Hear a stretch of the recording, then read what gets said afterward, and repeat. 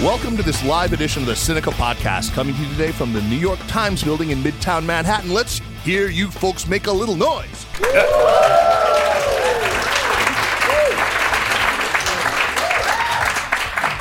Right.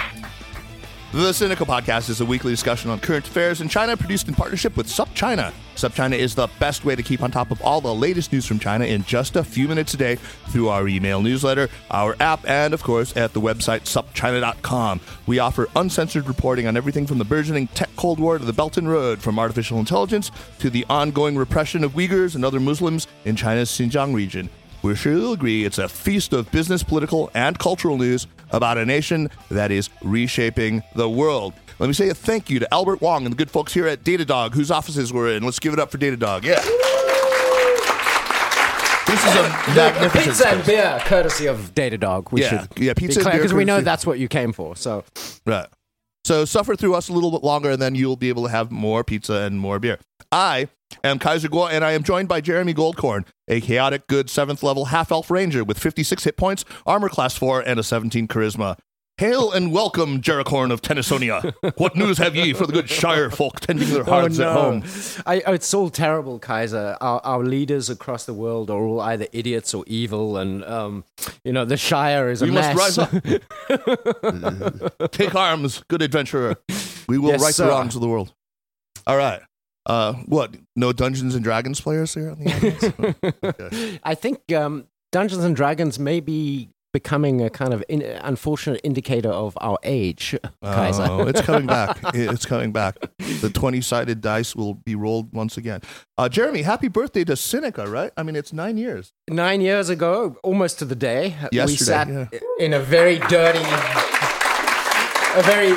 very dirty little studio, very different from this, in a very dirty apartment building in a very dirty corner of Beijing, and recorded one of these. That was on April Fool's Day of 2010, right? And That's then right. It dropped the second day, the very next day. It no longer happens that quickly. But hey. Anyway, why don't you introduce our guest, Jeremy? Today we are delighted to be joined by Howard French. I'm sure I don't really need to introduce him to any of you here, but for the people listening on the other side of the internets, Howard is professor at Columbia Journalism School. That is Columbia University in New York City, not the journalism school in Columbia, Missouri. Howard spent most of his career as a foreign correspondent and has been posted in Africa, Central America, the Caribbean, and perhaps most importantly for our purposes today, China, where he was the New York Times Shanghai correspondent for a number of very prolific years. The strangest thing is that I've interviewed Howard. I've interviewed on stage now, I think, 3 times, and you have yet to actually appear on the podcast, but we've done 3 interviews, right? No, I was in the studio in Beijing with you guys. Oh, you were? Okay. All right. So, we did do a podcast in the Dirty Studio. Right. You saw the Dirty Studio. I'm counting that one, the Dirty Studio. So you've seen the Dirty Studio. I have. All right. Okay. Well, our studios are no longer dirty. Anyway, Howard is the author most recently of Everything Under the Heavens, How the Past Helps Shape China's Push for Global Power. And before that, of China's Second Continent, How a Million Migrants Are Building a New Empire in Africa. He's really one of only a handful of people I've met who's intellectually and experientially equipped to write on the complex relationships that China has with the various countries of Africa, and really one of the few journalists with the historical chops, I think, to tackle a big question that really wades into the deep historical waters and really wrestles with gigantic historiographic issues, the ones that your most recent book does, Howard. So welcome back to Sinica, then. It's great to be with you.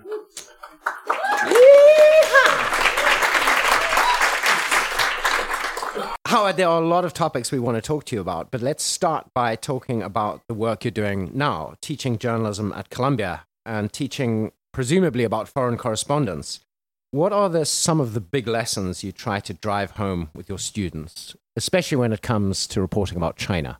The school year is broken into 2 semesters, as won't come as a surprise to you. And the 2 semesters are very different insofar as our instruction is concerned.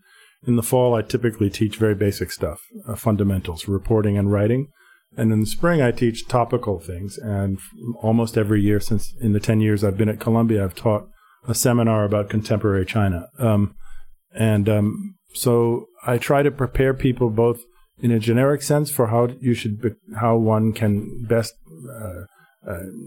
get up to speed as a foreign correspondent. And then on top of that, I try to give them a rich kind of interdisciplinary sense of the literature and expertise on contemporary Chinese topics. And I bring in political scientists, historians, sociologists, economists, et cetera, as class guests.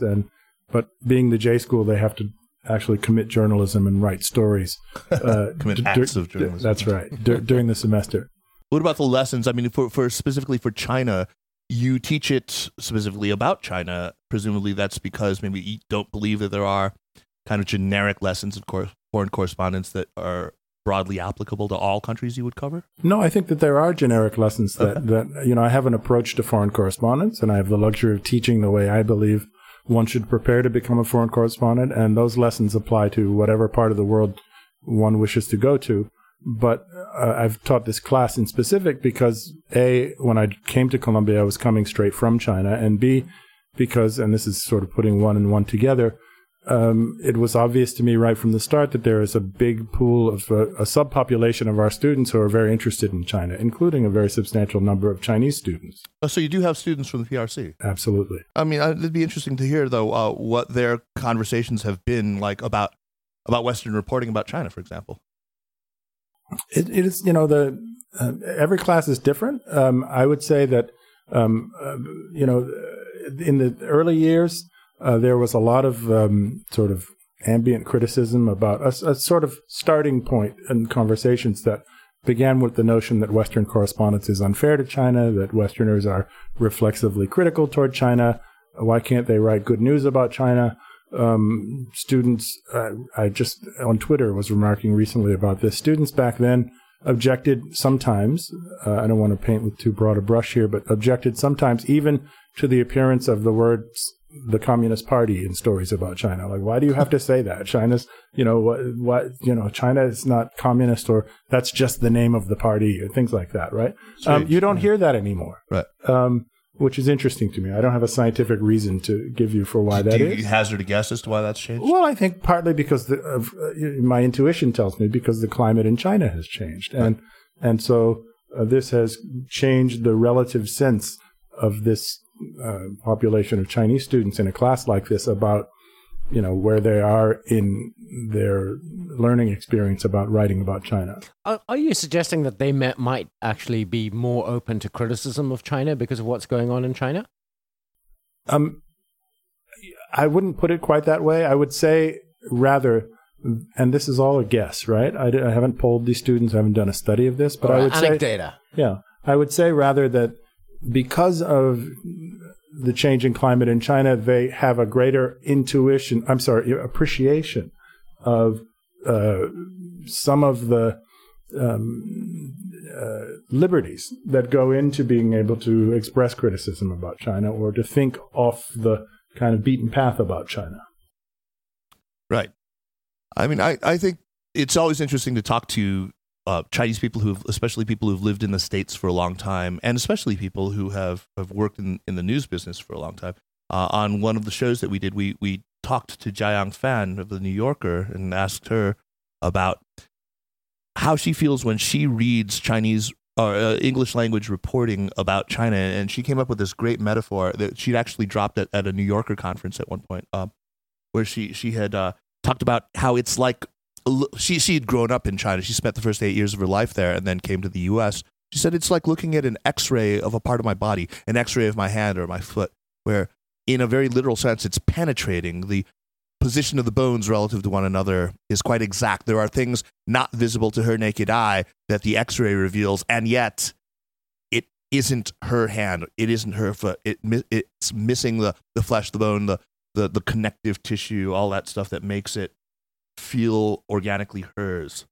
I can totally relate to that. So I can't, as you will readily understand, speak to what it's like to read the New York Times as a Chinese person, right? I'm not a Chinese person. But I think that the other side of that coin, the coin that Jiayang, to mix my metaphors, was speaking to, is that writing for a general language publication, any general language publication about any place, involves pitching to a very broad audience. And the broad audience is broad means several things. It means ethnically diverse. It means intellectually and educationally diverse, etc. And so, I've had the pleasure, and you skipped one of them, of working in many parts of the world. I lived in Japan for 5 years as well. I've had this experience going around from place to place of having, the plugged-in, globalized elites of these countries saying, what is it with the New York Times, or what is it with the Western media, and thinking that it is something special about the Western media's relationship to them, without realizing that part of this maybe is due to the just kind of blighted nature of Western journalists, and part of it is due to actually a constitutional reality and necessity, in fact, of writing for general audiences. These are two different problems. Yeah, I think there are a lot of structural issues that are built into it. There's also just the problem of column inches. There's just not enough space. Yeah, you can do something in a New Yorker article that you can't do in a 1,200 words, right? On a slightly different topic, Howard, you are quite an accomplished photographer. I don't know if people in the audience know. Your second published book, if I'm not mistaken, was actually a book of photography. Do you think that your visual take on China, the things you learned or appreciated while, going around the streets of Shanghai taking photographs, does that impact your written journalism? So as a course, I do different. The kind of journalism I do now is very different from the kind I did then. By the way, I still consider myself a journalist. I still write in that mode, but not as a foreign correspondent, essentially. Mm-hmm. The kind of journalism I did as a foreign correspondent in China and in other places, I think worked best when I was getting close to real people. Real people is a sort of conceit. It's a construct of journalism. I talk about it all the time in the classroom. Real people means not experts, not officials, not people in think tanks, not people who work for NGOs, not people typically who are members of the elite, but kind of just regular folks, to speak colloquially, right? And as a foreign correspondent, not only in China, but in most of the places I've worked, I felt that one of the most necessary aspects of doing interesting work is getting away from the sort of more predictable kind of sources of expertise and knowledge, and finding out how the ordinary folks live and think about their lives. And so this photography allowed me, I began what became this book in the 6-month period after I had arrived in Shanghai. The Times gave me a year to study Japanese. I studied Japanese very intensively for a year. And it worked so well that when I went to China, they said, we'll give you 6 months. And so lesson here. And so I studied Chinese full time for 6 months in Shanghai. And I constructed my own study plan. I found a school in Hongqiao where I had 4 tutors, and I worked 2 hours with each one back to back. And I would run across the street to Starbucks in between and come back, and there'd be a new teacher in the class. And so after the end of the work week, I felt like a squeezed rag or something. I mean, I was just like, it was almost painful what I was going through, the intensity of this experience.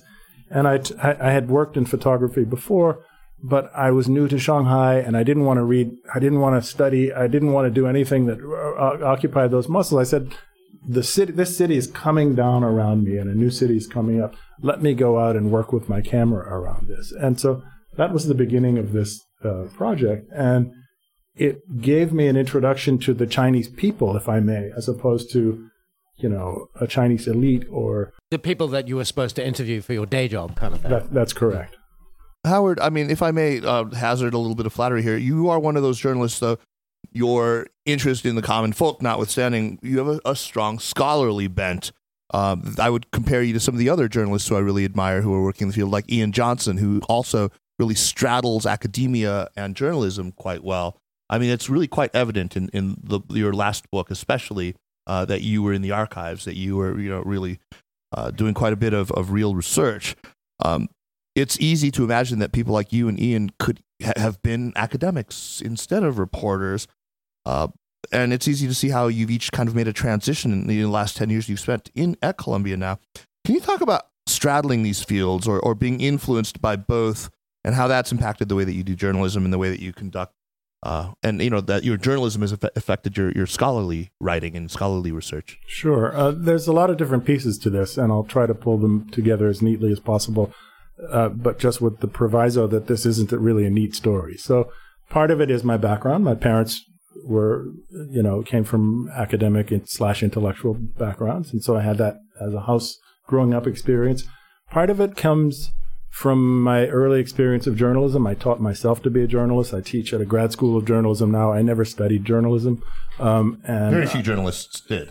Right. And so that came as a kind of critical reader.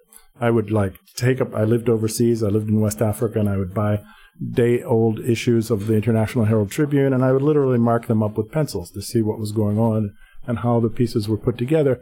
But as I was doing that, I also began to form a very early kind of critique of the nature of foreign correspondence. I was living in Africa. My parents moved to Africa when I was in college. I didn't live there with them until I graduated, and they were moving back. But because I had a kind of lived experience, I had a sense of how superficial or sometimes just how wrong the kind of mainstream coverage of this region was. And I thought to myself, how can I overcome that? How do I avoid this myself? And this was a real challenge because on the one hand, it was really easy for me as somebody who had roots, if you will, in a part of the world to just play on that and to sort of surf on my easy familiarity that I had with the cultural and historical environment of the place. But I guess, one of the key incidents in my development in terms of the kind of nature of my approach to reporting that you've referred to is early in the history, I'm sorry, this is really dating myself, but early in the history of the internet, I became aware of a kind of bulletin board style conversation among academics who focused on Africa. And I started reading them, and I became aware of just how hostile and how critical they were of the mainstream media's portrayal of Africa and coverage of Africa.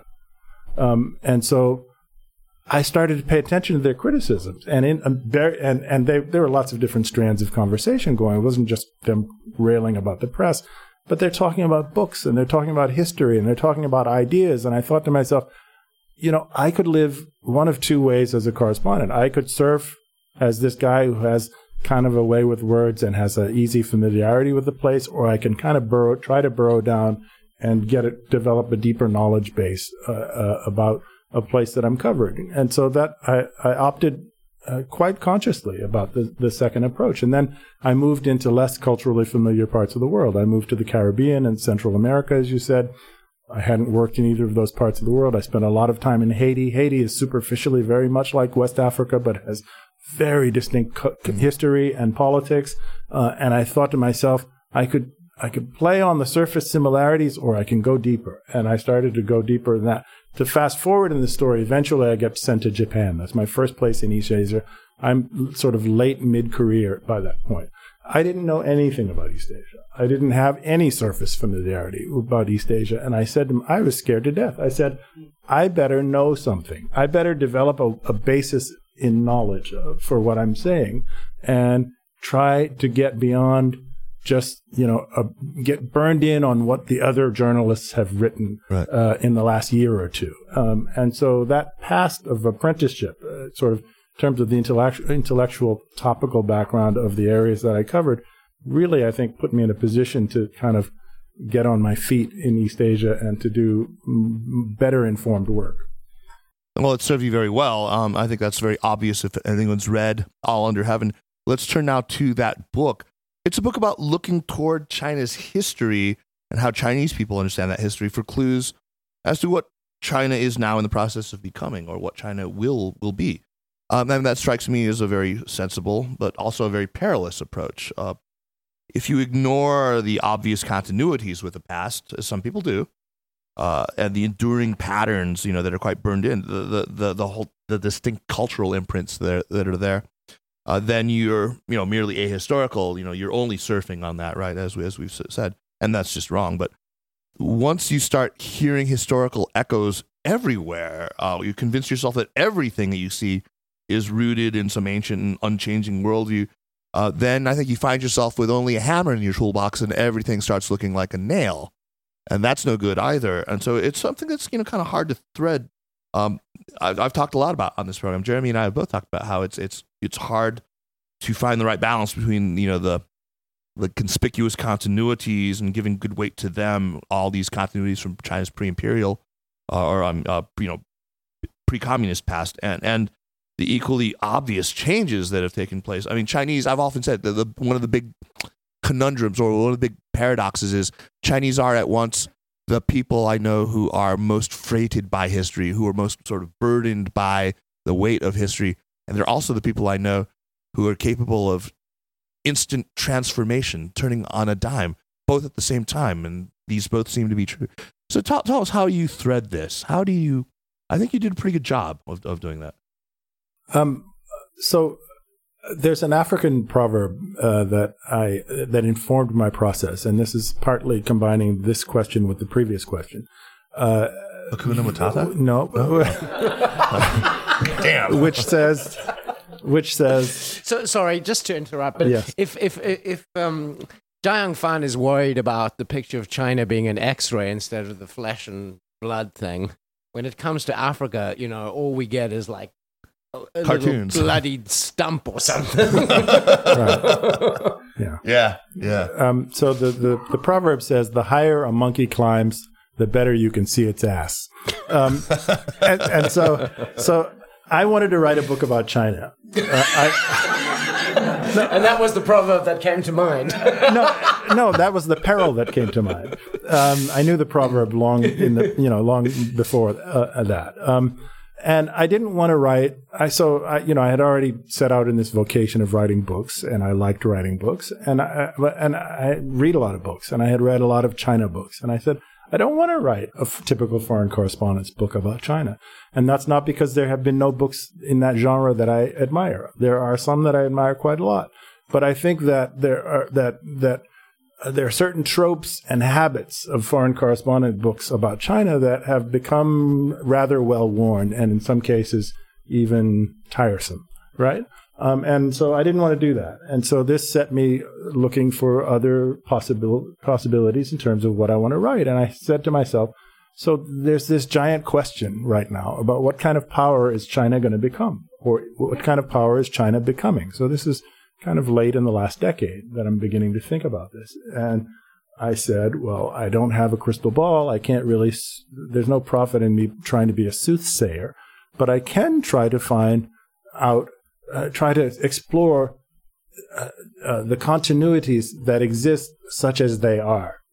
Mindful, however, that I'll be the monkey in the tree if I try to paint this picture that and I use this metaphor early in the book, that says that there's some kind of DNA that's set in China's nature, which was that, originates in the sort of dawn of time, and that China can never escape. And I don't believe that. And right. So that was the path or the needle that I had to thread. And I it's for the reader to judge, but that's what I'm wrestling with throughout the book. So, Howard, let's talk about the main claims that you make in the book. What are they, and what are the antecedents that you find in China's history to back up those claims? I thought you were going to tell me. You were going to read. I thought you.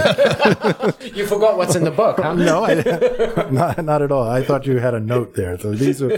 I find the following 4 claims. Yeah, this is completely objectionable. No, you can defend or attack yourself. So, I mean, I don't have a long list for you. There's one or two really kind of principal ideas that I'm wrestling with, and they're not. I hope they don't come across to the reader as being conclusive ideas. But China forms as a civilization. The thing we call China forms as a civilization a very long time ago, obviously, and before any continuous or remotely continuous civilization forms on China's perimeter. Right. Right. So that's factor number 1.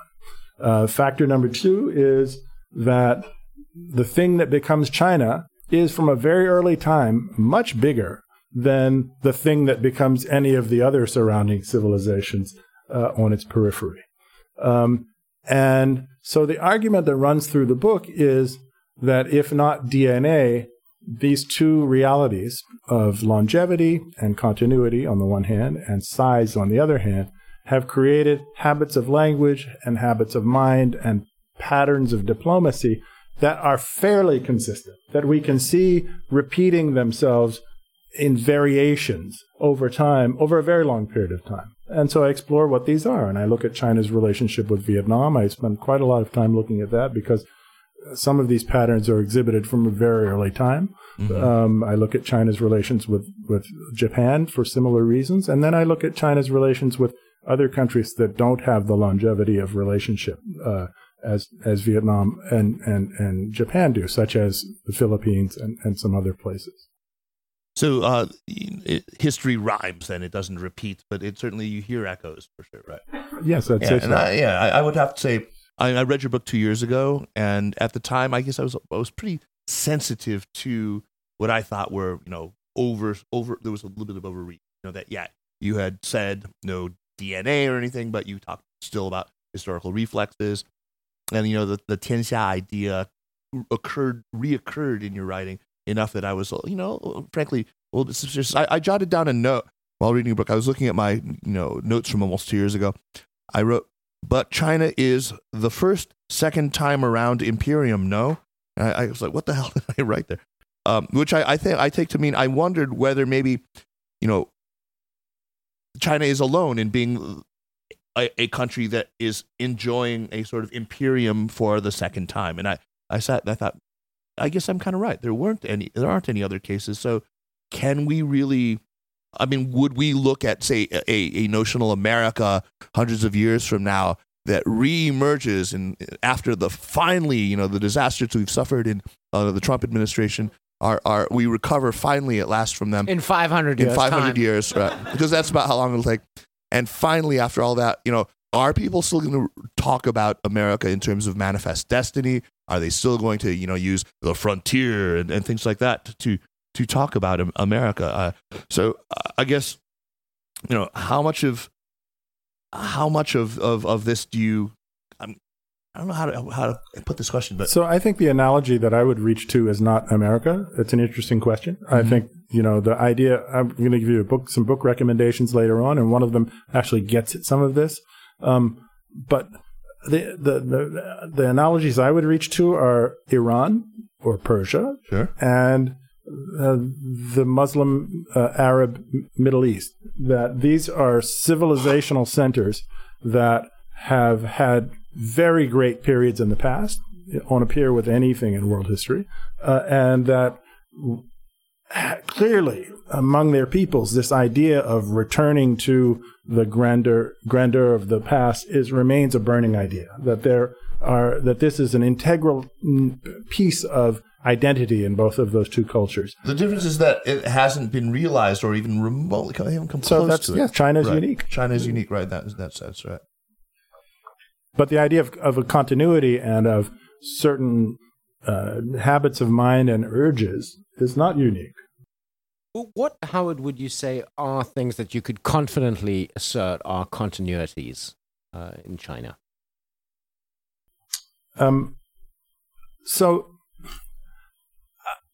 Look, you're luring me down a path. Okay. What are things that are not continuities? Okay, sure, yeah. I've got some continuities. It's not in foreign policy, but I don't think anyone can look at the bureaucracy today and not see it with obvious continuities from the imperial examination system. I don't think it's possible to think about the Chinese state bureaucracy today without echoes of that, right? So a continuity I would single out is a kind of vocabulary or language of diplomacy and of international engagement that one can find notes that I think are very consistent, dating from a very early time to the present, in which China, or the thing we're calling China, because this audience is sophisticated enough to know, but many people don't, that we're saying China is a continuous civilization, but that's a highly problematic kind of notion to begin with, right? So the thing we're calling China has had a way of talking to other societies that involves a lot of assumptions of centrality, hence the name Zhongguo in the first place, right? And that's debatable, but yeah, that's problematic too. Yeah. I mean, the problem with China as a topic is almost Everything anything is you say becomes debatable and problematic, right? But this language of diplomacy and of international relations, in which there's a kind of default preference or even habit of I don't want to make this sound. It's easy for this to sound pejorative, and I'll explain why you shouldn't hear it that way. But to talk down to other people, to speak in a patronizing or even paternalistic way. Like Yang Yechi at APEC saying that's a very good recent example. Small countries. Some countries are small and some are big, and everyone should just get used to that. And here's why you shouldn't hear this as patronizing, right? As even though I think it's a problem for China, I don't think it helps China in every instance. Why you shouldn't consider this to be, I'm not dismissing. This isn't intended as a harsh criticism of China. You should think about China and its biggest neighbor, its most important neighbor historically in terms of demography on a continual long-term basis. India. In terms of India has not really been a neighbor of China in a consistent way. The Himalayas prevents Japan. Japan, then, sure. So China and Japan, both in demography and in geography, are roughly equivalent to the United States. I'm sorry, the Earth. That was a really Freudian slip. The Earth and the Moon. Okay. Right? Right? Okay. China is the Earth and Japan it's okay. We're in New York. At least you didn't say Manhattan. Right. Yeah. Even as I look out Manhattan at that to Brooklyn, receding vista. Right? Masters of the Universe view. Yeah. And so if you're as big as the Earth and your next most significant player is the size of the Moon, geographically or demographically, the sympathetic interpretation of this, and I mean this genuinely, is that there's a natural inclination to have some assumptions of preponderance, if not outright superiority, right? Right, yeah. So you're talking about a natural propensity, and I would agree. There's a natural propensity, but I guess I apply a kind of Occam's razor to this situation where I feel like if you can explain the relationship between a state and its neighbors, and you find an analogous situation in which you have a large power with peripheral smaller powers, if you can explain that in the way that we would explain any Westphalian nation state and its relations with its smaller neighbors, shouldn't we go with that? And we don't need to resort then to sort of the psychocultural explanation or to historical reflexes or, God forbid, cultural DNA. But are there things that you think escape that kind of, when we're talking about China, that are not explicable in terms of just sort of great power relations as we've understood them in the Western context? Well, first of all, I think I want to insist on what I just said, which is that there are objective, rational reasons why China would be inclined to having this. That's what I'm saying, is that it would fall into, right? Yeah. So it's not just the cultural kind of exotic explanation. Yeah. The fact is, however, that there is this long record, some of which appears in the book, of China speaking in a certain language with a variety of neighbors, and that there's a certain consistency to this. And I think as a writer, Occam's razor aside, it'd be almost malpractice not to try to figure out what does this mean. Yeah, you're absolutely right there. I mean, I think people need to wrestle with that question because there are things in the language. Mm-hmm.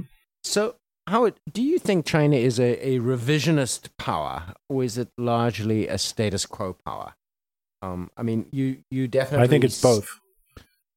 And this guy wants to have it both ways. I think it's both. Again, you're in that China prison. It's always all like right. that. Please explain. I think that the international system, the post-war, meaning World War II international system, has been, despite the Korean War era, has been actually very good for China. Oh, yeah. In many ways. Oh, absolutely. Right? And so China understands that and wants to obtain or retain all of the benefits that go with the kind of arrangements that have been so favorable to it under this regime. At the same time, China, as a society that has been called of continental size and of such great population and of such long history and here's another idea I'm going to come to. I don't really elaborate on this in the book, but this sort of prompted a bit by your questions.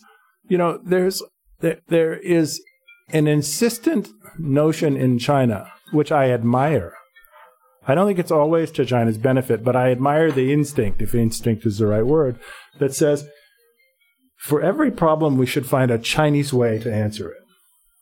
Right? And so if international relations can be construed as a problem, and I think that is not absurd, finding a Chinese way alongside of accepting the kind of incumbent arrangements is a reflex that one is likely to continue to see in China. So that's why I say China is both a status quo power and has some of the leanings of a revisionist power.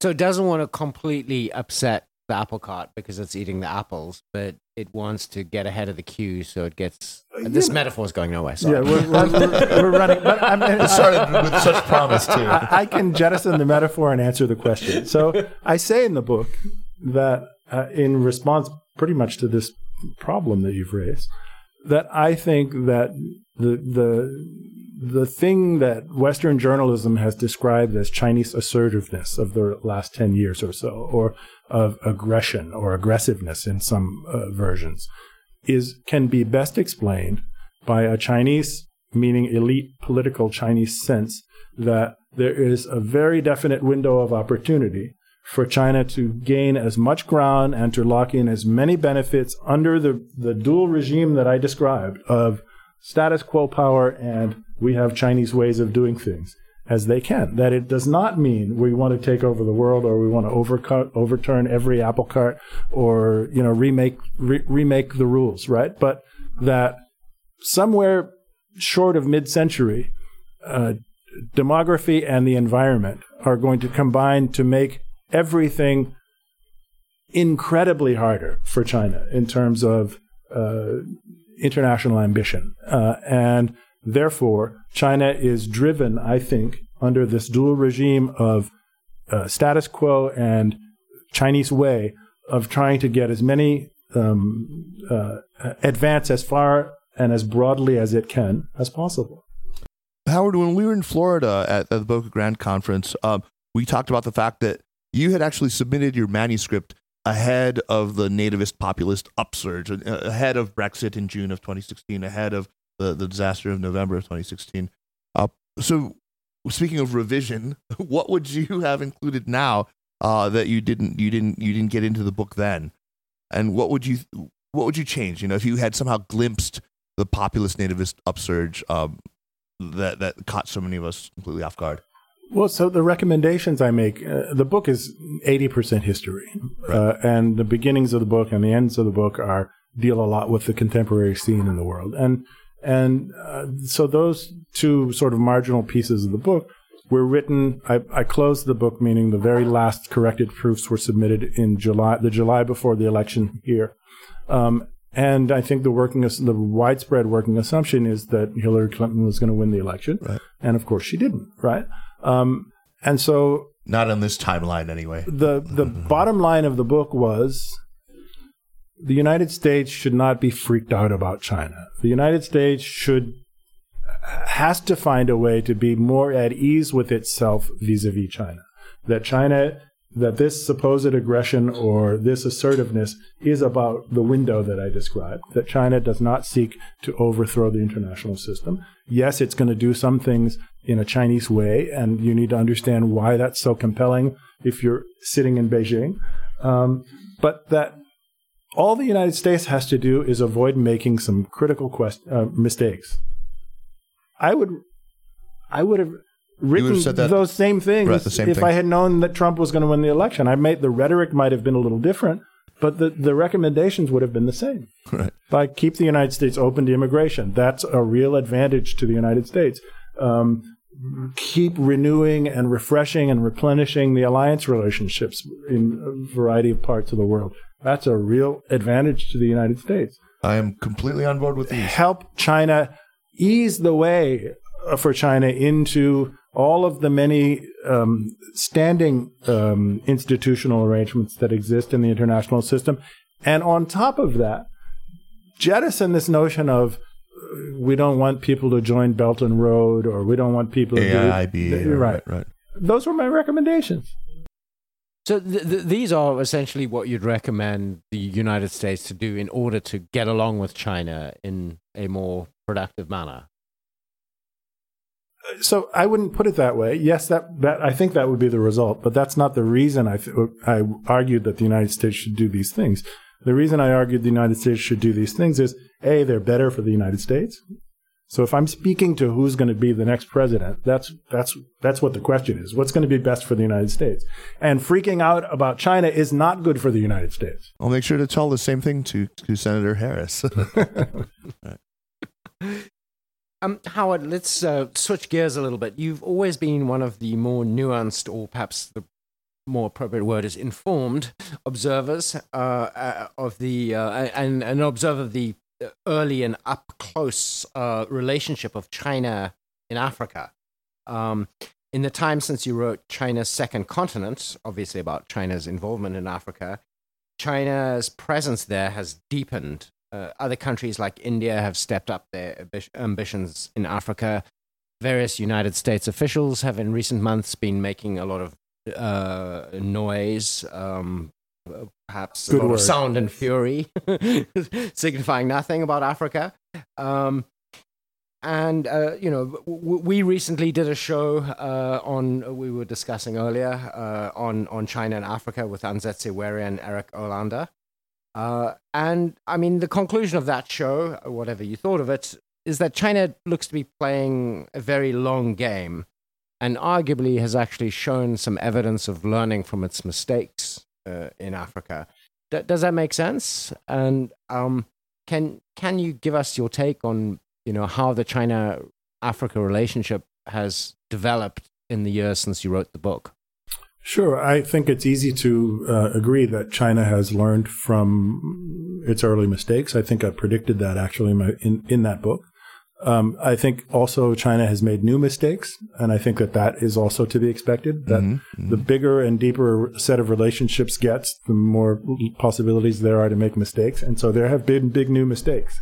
I think that, if I knew what I knew now about China and Africa and China and the world, the thing that I would have liked to have included, I mean, this is impossible because of the arrow of time, but the thing I would have liked to have included is this notion that I've thought a lot about since the book appeared, that, in retrospect, it seems very clear to me that Africa was kind of a laboratory for China, with Belt and Road kind of already in the offing. In other words, Belt and Road was maybe not a fully elaborated plan going that far back, meaning to the 1990s, but some of the notions of Belt and Road have been kind of in the lab for a very long time, even if they haven't been assembled fully, until fairly recently, right?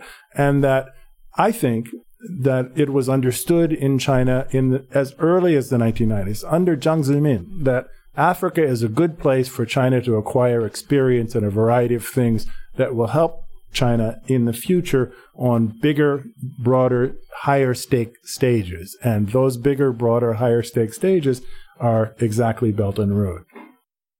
That's very well observed. Yeah, I think that's so many of the same things. For example, these sort of infrastructure for resource deals, the importance of transportation infrastructure to economic development, all these lessons that China took not only from, as Deborah Brodigan has argued, that's what Japan did in China, and it's also sort of how China has managed its own pretty remarkable development. Right? And the other thing is, in the short list you just mentioned, that's missing is how to operate in high political and economic risk environments. And Central Asia is a high political risk and economic risk I feel environment. like they haven't quite gotten that one. They haven't really had that massive security crisis yet that they will.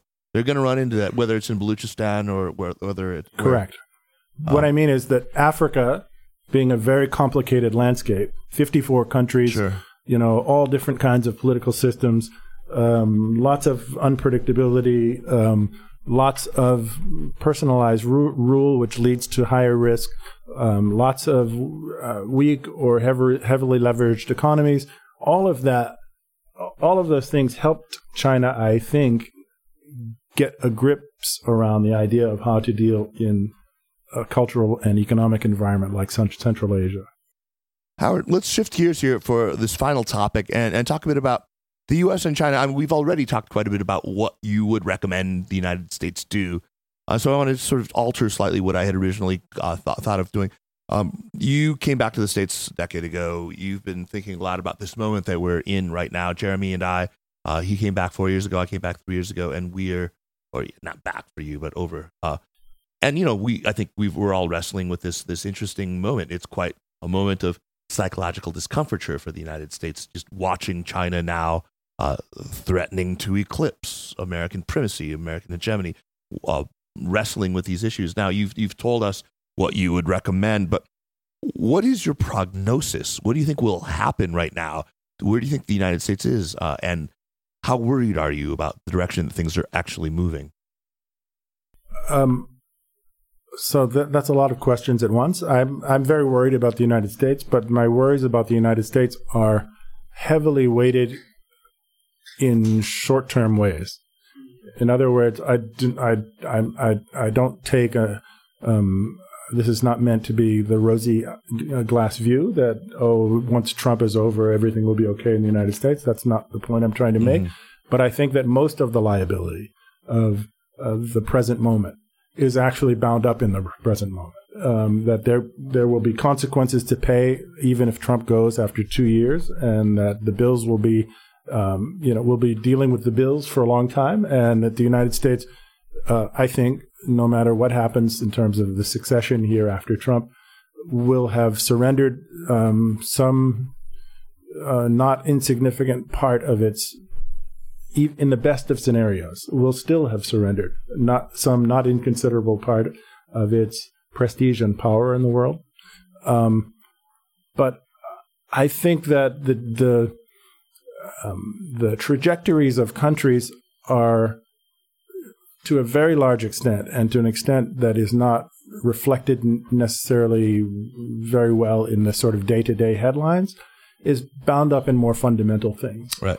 And that the fundamental strengths of the United States overall remain quite impressive. And that the United States has always been due for, since the Clinton years, a relative decline. And so it's about how smartly can you negotiate your relative decline. And I argue, and 40% or so of Americans don't agree with me, but I argue the United States is not only not negotiating that relative decline very well right now, it doesn't even realize that there's a relative decline underway, or that this is something that it has to deal with, right? I fear that is the case. Where China is going to go, or where the two countries are going to, where they're going to be, how they're going to be positioned vis-a-vis each other in the medium to longer term. It's a nice parlor game. I don't have any great insights except to think about the fundamentals. And China has some fundamentals which are really good, and some fundamentals, some of which I've mentioned already, which are really bad. And I think, again, to speak about the way the two countries are written about, especially in relationship to each other in kind of daily journalism, the really bad fundamentals tend to be underweighted. And you don't think they're bound up in this moment?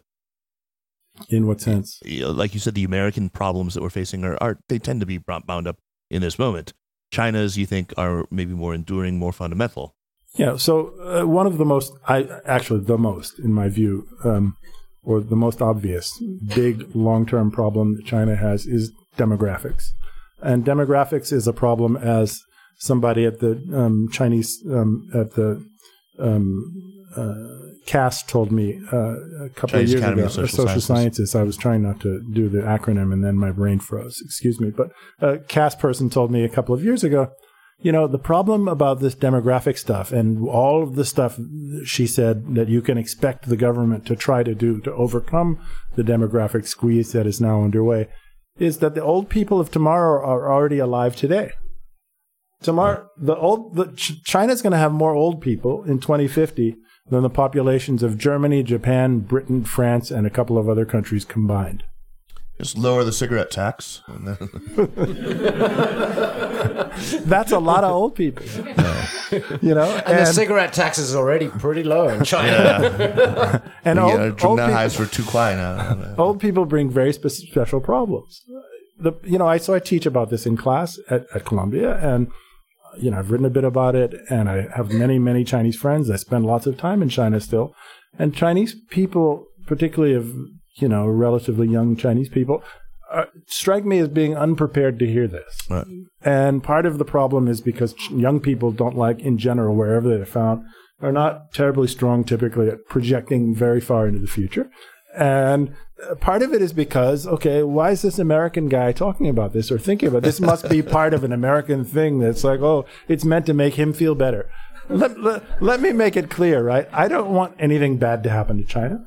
I don't get anything out of China being weak or poor or collapsing or having... I take no satisfaction out of any of those things, right? I'm not predicting those things either, right? However, when you have that kind of population, I don't remember the exact number, 350 million people, I think it was, over the age of 65 by the 2040s, think about the numbers of Alzheimer's cases. Think about the numbers of people who have to have dialysis 3 times a week.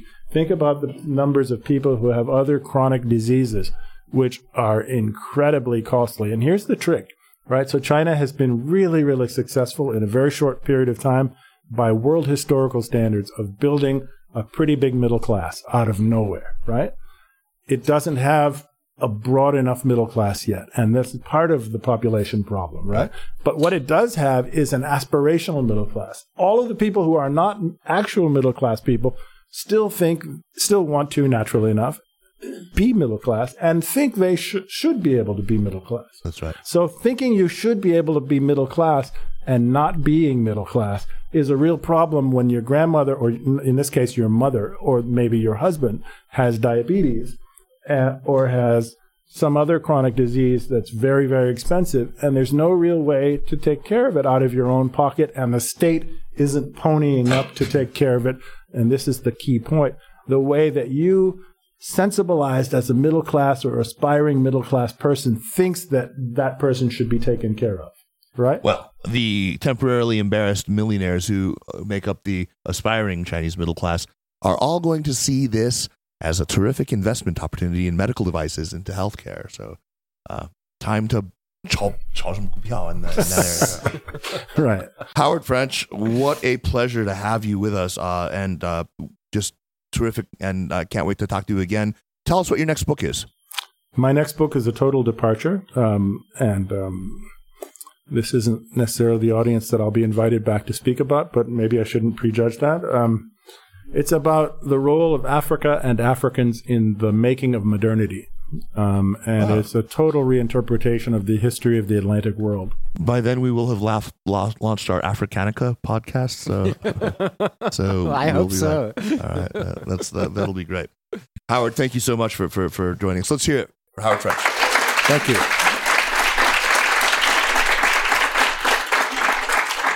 Let's move on now to recommendations. Before we do that, I want to remind our listeners that the Sinica podcast is powered by SupChina. Jeremy, why should folks subscribe to SupChina Access? So many reasons. One of them is that they can find you on Slack every day and hassle you about your appalling political viewpoints. They do that. There are many reasons. You get a daily newsletter. You get free access to events like this and discounted access to other events where we aren't able to offer it free. And we are growing our stable of media products from podcasts to newsletters, and members get access to all of that first. Indeed. Lots of reasons, and that is really the best way that you can help us if you like what we're doing. Now, on to recommendations. Jeremy, kick us off. What do you have for us, man? Okay, so this is something I'm sort of proselytizing, and, those of the many youngsters here with no children, this is perhaps of no interest, but it's a book called The Idle Parent, Why Laid-Back Parents Raise Happier and Healthier Kids, by Tom Hodgkinson. Now, obviously, you're going to think that I'm just providing a justification for my absolutely hands-off fathering style, and that this is some kind of scam. But this is really an excellent book. It's sort of along the lines of, in America, this is a British author. In America, they tend to call it, free-range parenting. Right. But it's an argument in favor of go to the pub and order a few beers and send your children to the woods and let them play and come back in 4 or 5 hours and talk to you. And somehow this appeals to me a lot. I like it. Laissez-faire parenting. That's a very good recommendation. The Idle Parent by... It's good. I mean, you're too old for it, I'm afraid. Oh, your kids are too old for it, I should say. I can... Yeah. I'm still, Howard, what do you have for us? I understand you have a few. I have 3 books. I wanted to give you more books, but I figured that the rules were... There are no rules. Okay. All right. So the first book is Empires of the Week, which I read just about a month ago. The subtitle is The Real Story of European Expansion and the Creation of the New World Order. And it's by J.C. Sharman. And it takes... it's a very, really interesting take on... kind of deeply embedded notions of European technological and other forms of superiority that Westerners assume were responsible for, even when they don't vocalize. I think Westerners often assume we're responsible for the thing that we conceive of as the rise of the West beginning in the sort of the 15th century. And he just Neil Ferguson. He just in a very clinical way kind of dismantles all of Good. this. That sounds like good medicine. The second book is River of Dark Dreams: Slavery and Empire in the Cotton Kingdom by Walter Johnson, who's one of the most interesting historians, I think, working in the United States today. I'm interested in slavery because of my new book, but I think this is a book that would, should fascinate anybody who's remotely interested in history at all. And he gets one of the most important threads that runs through this book is about how Thomas Jefferson had this vision of the United States west of the Mississippi being this land that would save democracy because gentlemen farmers would go there, and gentlemen farmers, excuse me for the kind of innately sexist notion, but this was the way he talked about it, are people who, men who go out and farm are democratic in their nature. And Johnson tells the story of how the lust for profit through cotton took over, and how this ended up driving really Manifest Destiny and attempts to invade various Latin countries, Cuba, Nicaragua, Brazil, etc., all for the purpose of saving cotton slavery, or of getting rid of slaves, American slaves, once the writing was on the wall and it was known that slavery would not persist in this country. The final book is The Intimacies, plural, The Intimacies of Four Continents by Lisa Lowe. Lisa Lowe is a professor of literature and sociology, I believe, at Harvard, who used to be at Berkeley. And this is a book that also delves into the history of slavery, but the most important sort of an original piece of this book talks about how Britain, once it outlawed slavery, began to try to introduce Chinese people as indentured servants in places like Trinidad and Cuba and South Africa, Guyana, and in South Africa, which comes up in the book. And she sort of gives a reinterpretation of what this means, and it's very provocative. Intimacies of Four Continents by Lisa Lowe. Excellent. Wow, that's a lot to digest. I will add them to my list. Mine is just an article. It's a relatively short article. It's in the London Review of Books by a writer I've really taken a fancy to recently. His name is Adam Tooze, and he wrote the book Crashed. I don't know if you've read that. It's a really great sort of post-mortem on the financial crisis. It's quite brilliant. Tooze's article in London Review is called "Is This the End of the American Century?" And I had to bite my tongue not to talk about it while Howard was talking about American resilience and talking about how American power will still endure in many of its aspects. It's sort of it argues against a lot of the kind of lazy declinism that a lot of people have been sort of bandying about recently, looking very squarely at the state of American power. It's quite good. I highly recommend it. I think that it's highly nuanced. It's not, by any stretch of the imagination sort of an apology for Trump or anything. It's saying despite Trump, there's still quite a bit left in the American bag of tricks. Howard, so wonderful that you could be here for this. Thank you all for coming. Give yourselves a round of applause. Thank you. Also, thanks once again to Albert Wong and all the good people at Datadog for hosting this event. The Sinica Podcast is powered by SupChina and is produced by Kaiser Kuo and Jeremy Goldkorn with editing help by Jason McRonald. Special thanks this week to Jesse Emanuel for putting together this and all our recent live shows. Drop us an email. Make sure to leave us a rating on Apple iTunes Store. Follow us on Twitter or on Facebook at SupChina News. We will see you next week. Take care. Thanks, Jeremy. Thanks, Howard. Thank you. Thanks.